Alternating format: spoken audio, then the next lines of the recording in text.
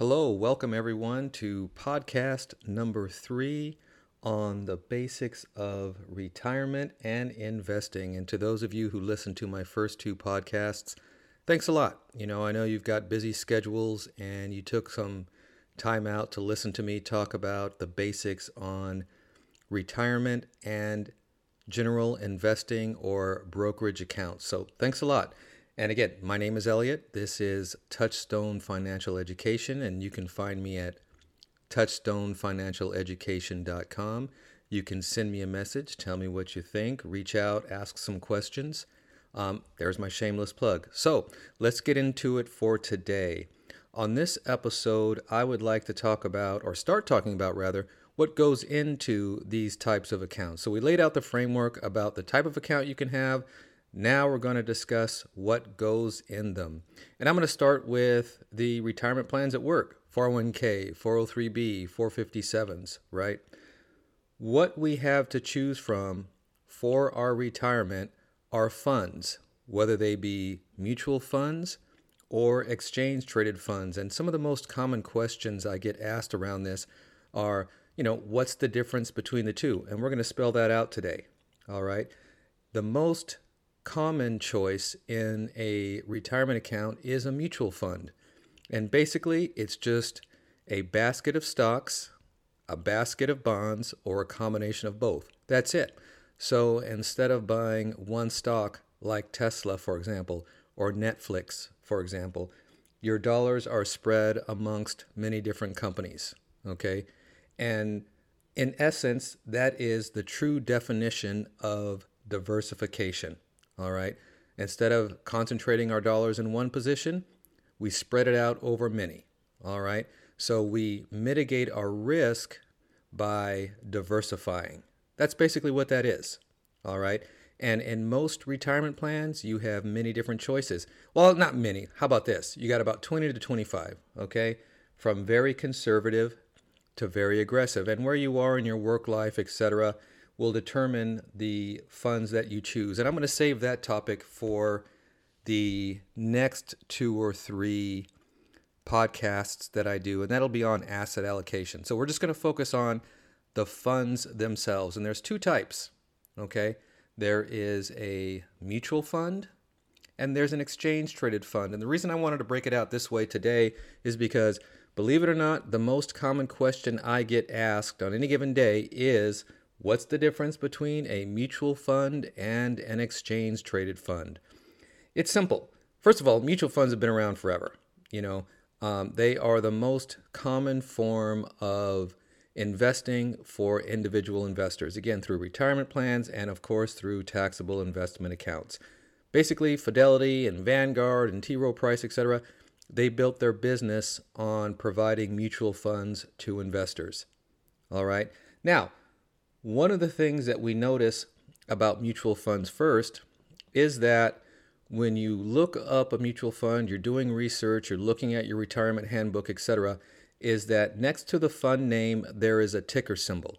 That tells the investment house, wherever you are, what you want to invest in, okay? And with a mutual fund, it has a 5-place designation on its ticker symbol. So for example, the Vanguard S&P 500 fund in the mutual fund form is VFIAX, Victor Frank Idaho Apple X-ray. All right. Number 2, and this is kind of less known, if you look at the price of a mutual fund, whether the market is open or not, all right, we get one price per day. The reason being is mutual fund shares are not traded on an exchange. Let me say that again. Mutual fund shares are not traded on an exchange. That means that we get one price per day. That price comes from the mutual fund company itself, because when we purchase shares of a mutual fund, technically we are buying them directly from the company that issues them. Fidelity, Vanguard, T. Rowe Price, MFS, Seligman, etc., so on and so forth. Okay? Which isn't bad. They make it simple enough for us to purchase shares through our retirement account and, of course, in our brokerage account. And one of the things you'll also notice, too, about these things is that when you buy mutual fund shares, many times you're putting in a dollar amount, not the number of shares you want to purchase, or through your retirement plan at work, you are attributing a certain percentage of your paycheck every couple of weeks, once a month, however often you get paid.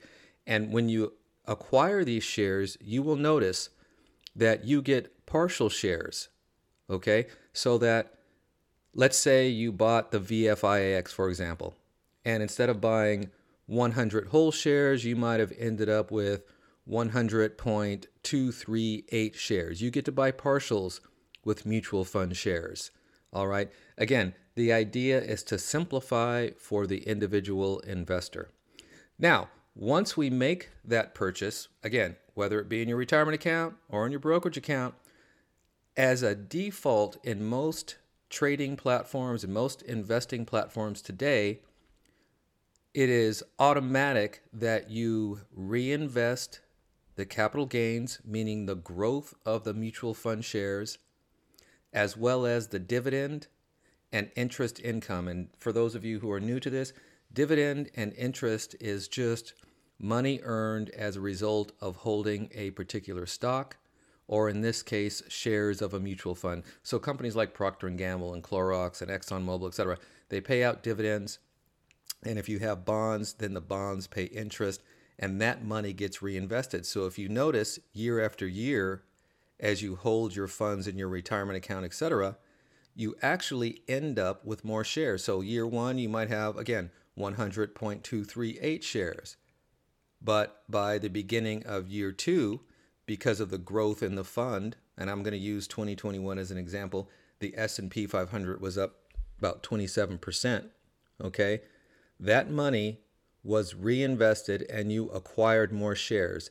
So the idea behind mutual fund or fund investing in general is that over time, your growth comes from the purchase of more shares through your capital gains, the growth of the stocks inside the fund or the growth of the bonds, if there's any, and the dividend income and, of course, interest income. All right, that's the true trick, behind investing in funds. Now, that's a mutual fund. Again, 5-place designation on the ticker, automatic reinvestment of capital gains, dividend income, and interest income.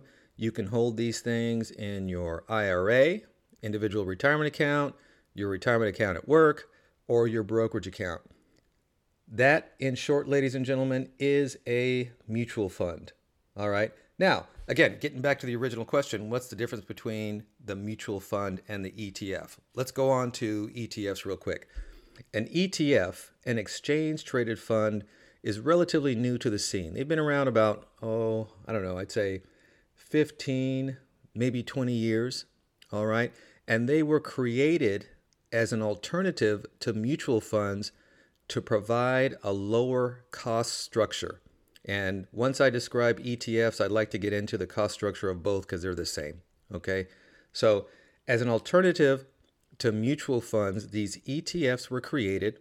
And guess what? They're issued by the same companies who make the mutual funds: Vanguard, T. Rowe Price, MFS, Seligman, Davis, whatever it is that you have access to. Okay. But here's the big difference between the mutual fund and the exchange-traded fund. The ETF is traded on an exchange, unlike the mutual fund shares we buy directly from the company. Let me say that again. An ETF is purchased through an exchange. And we know this by the number of symbols in its ticker, right? So whereas a mutual fund will have 5 places in its designation, again, VFIAX for the S&P 500 fund from Vanguard, the equivalent at Vanguard is the VOO, and many of you have heard of that. Many of you have probably held or are holding the VOO because it's very popular. They are the exact same fund, but one is purchased on the exchange and one is purchased directly through Vanguard itself. Now, when we buy ETFs, Okay, some places will let you buy partial shares, sure, but usually when we go in to buy an ETF, we are buying whole shares. So when you place your order, whether it be through your retirement plan at work, your IRA, or your brokerage account, again, general investment account, all right, we are buying whole shares, much like we would buy whole shares of a stock on an exchange or over the counter, which we will get to later. All right, so the difference is one is bought directly from the mutual fund company itself. The other is bought and sold on the exchange. Now, one of the questions I also get as a result of this is the performance the same? Pretty much, yeah, they are. You will find some slight differences, especially on the index fund side. There's a whole lot of buying and selling on any given day in and out of these things. And there might be, I don't know, half a point difference in any given day. But the reality is the underlying investments, because they are a basket of stocks, a basket of bonds, or a combination of both, the performance will be the same. So if you check out the VOO on Google, check out VFIAX, you'll see what I mean. All right. Now, who prefers which? Believe it or not, it doesn't really matter, but I do find this in my experience and in my practice, it is younger folks tend to gravitate towards the ETFs, and older folks, because that's what they're used to, go ahead and get the mutual funds. And then through our retirement accounts, we really don't have a choice. And right now, it's still more often than not mutual fund shares. Okay, now that's the basics. We got a mutual fund, we got an ETF. Now I'd like to talk about how much they cost. All right, the ETF, if it is bought through the Fidelities, the Schwabs, the Vanguards, the whatever, there's no commission on the trade. So you can go ahead and invest your money, and it doesn't cost you anything to get in or out of these things. All right. So the cost associated with the investment is once you hold the shares, there's something called an expense ratio. Now, if you Google any ticker symbol, all right, or you're logged into your system and you look it up, the expense ratio pops up. And all that means is this is how much per year the fund is charging you to hold their shares, even if it's traded on an exchange like an exchange traded fund. Okay, most ETFs, pretty much across the board, they do have lower expense ratios than mutual funds these days. Again, that's why they were created, to compete with the higher cost mutual funds. But, in the last 10 years or so, 10 plus years, I'd say, the price of mutual funds have also come down to compete with the ETF. All right. So an expense ratio is stated as such. It's a ratio. So you'll see a percentage, 0.04%, or I'd say this, for index funds, 0.02% to 0.04% is pretty common. That's $20 to $40 per year for every $10,000 invested. Let me say that again, 0.02 to 0.04 on index funds, $20 to $40 per year for every $10,000 invested. Okay. Now, mutual funds also have expense ratios. And if we're using index funds, same thing. I mean, again, the prices are very close. Either or will do. All right. There is no advantage. The risk that you take between either or, as long as it's the same fund, will be very much the same. All right. Again, ETFs are bought on an exchange. Mutual fund shares are bought directly from the mutual fund company issuing themselves. And I got to reiterate this point. ETFs and mutual funds, for the most part, are like for like. Vanguard will issue a mutual fund and has its equivalent in the ETF version. T. Rowe Price, same thing. They got a mutual fund, they got an ETF. Nuveen, Neuberger Berman, whomever you decide to invest through, for every mutual fund out there, there is an equivalent ETF. And then take a look at those expense ratios, okay? Because the performance essentially is going to be the same, all right? And that's basically the difference between the two. We take a look at the performance. We take a look at the expense ratios. Mutual funds allow you to reinvest the capital gains the dividends and the interest income.